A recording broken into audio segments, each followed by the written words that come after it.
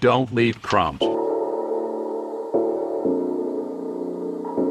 Homemade breadcrumbs are going to taste better. You'll save money.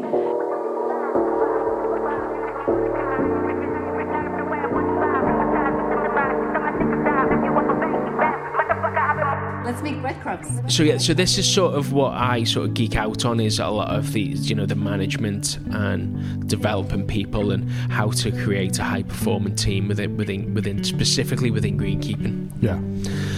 And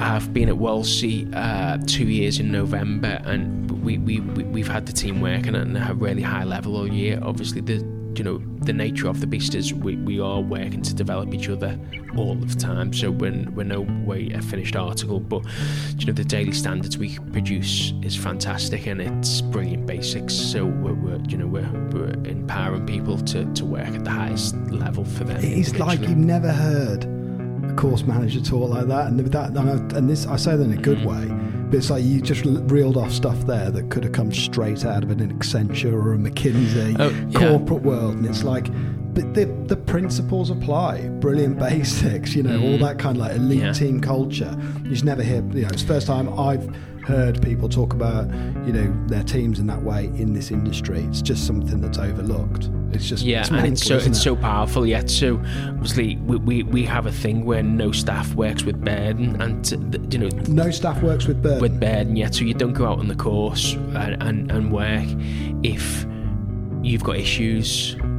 Because you won't. So what are your things? So that's one of them. So you have like a number of things. Like, can you share the secret sauce here on the pod? So, like, what are your sort of like pivotal things then? So one of those is no staff works with a burden. Yeah. So that would be our daily habit. So again, not to go down too many rabbit holes, we have a structure where we have a vision, and the vision is to highly perform every day and positively impact the industry. So we have a vision where everything we do on a daily basis would positively impact the industry. So if anyone comes into copy, or any of our staff will go to elsewhere, they will be able to positively impact the industry, which is quite powerful. Yeah. So we have a vision where we're not saying we're going to be industry leaders or we are industry leaders. We just have a vision to positively impact, which is more powerful than saying we're going to be the best maintained course in the world, or we're going to be the best course, because we're never going to be the best. And you can't control this. There's things you can't control, but we can control positively impacting.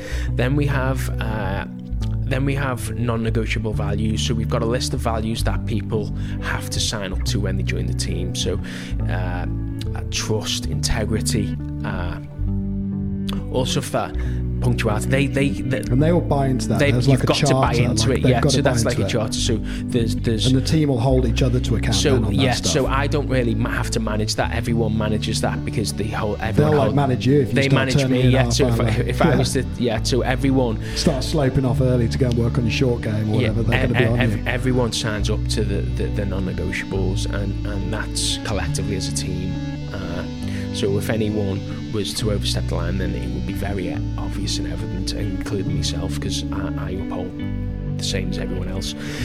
Then we have collective values. So we have values collectively which the team decide on. So okay, I'm the boss, but collectively, depending on what time the staff want to start, how we communicate, how we do appraisals, how we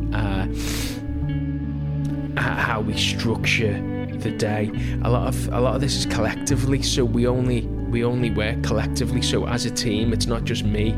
Everyone's empowered to make a choice and be part of the overall picture of the team. So that's great. So the collective values are really important. Then we have pillars that we aspire to, which is excellence and passion, integrity, and then something that I've been working on more recently is daily habits. So this is something that's relatively new and that I've created within our team. So the idea is we nail the basics every single day, and that includes daily habits. So everything we do, is relatively basic. We're not doing anything extraordinary, but you're doing we're brilliant so at when the you basics. cut a hole, you just cut a hole great. So when we cut a hole, there's only one way to do that, and all 10 people in the team know exactly the same, and that's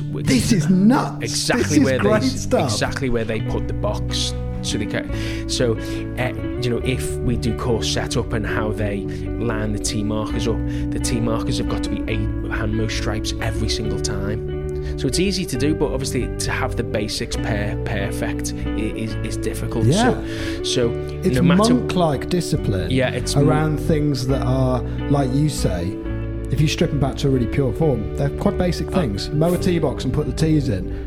99% of golf courses out there just mow the tee box in any direction or however they want to do it, and they put the tee markers down. Yeah. And if they point in the right direction, that's a bonus.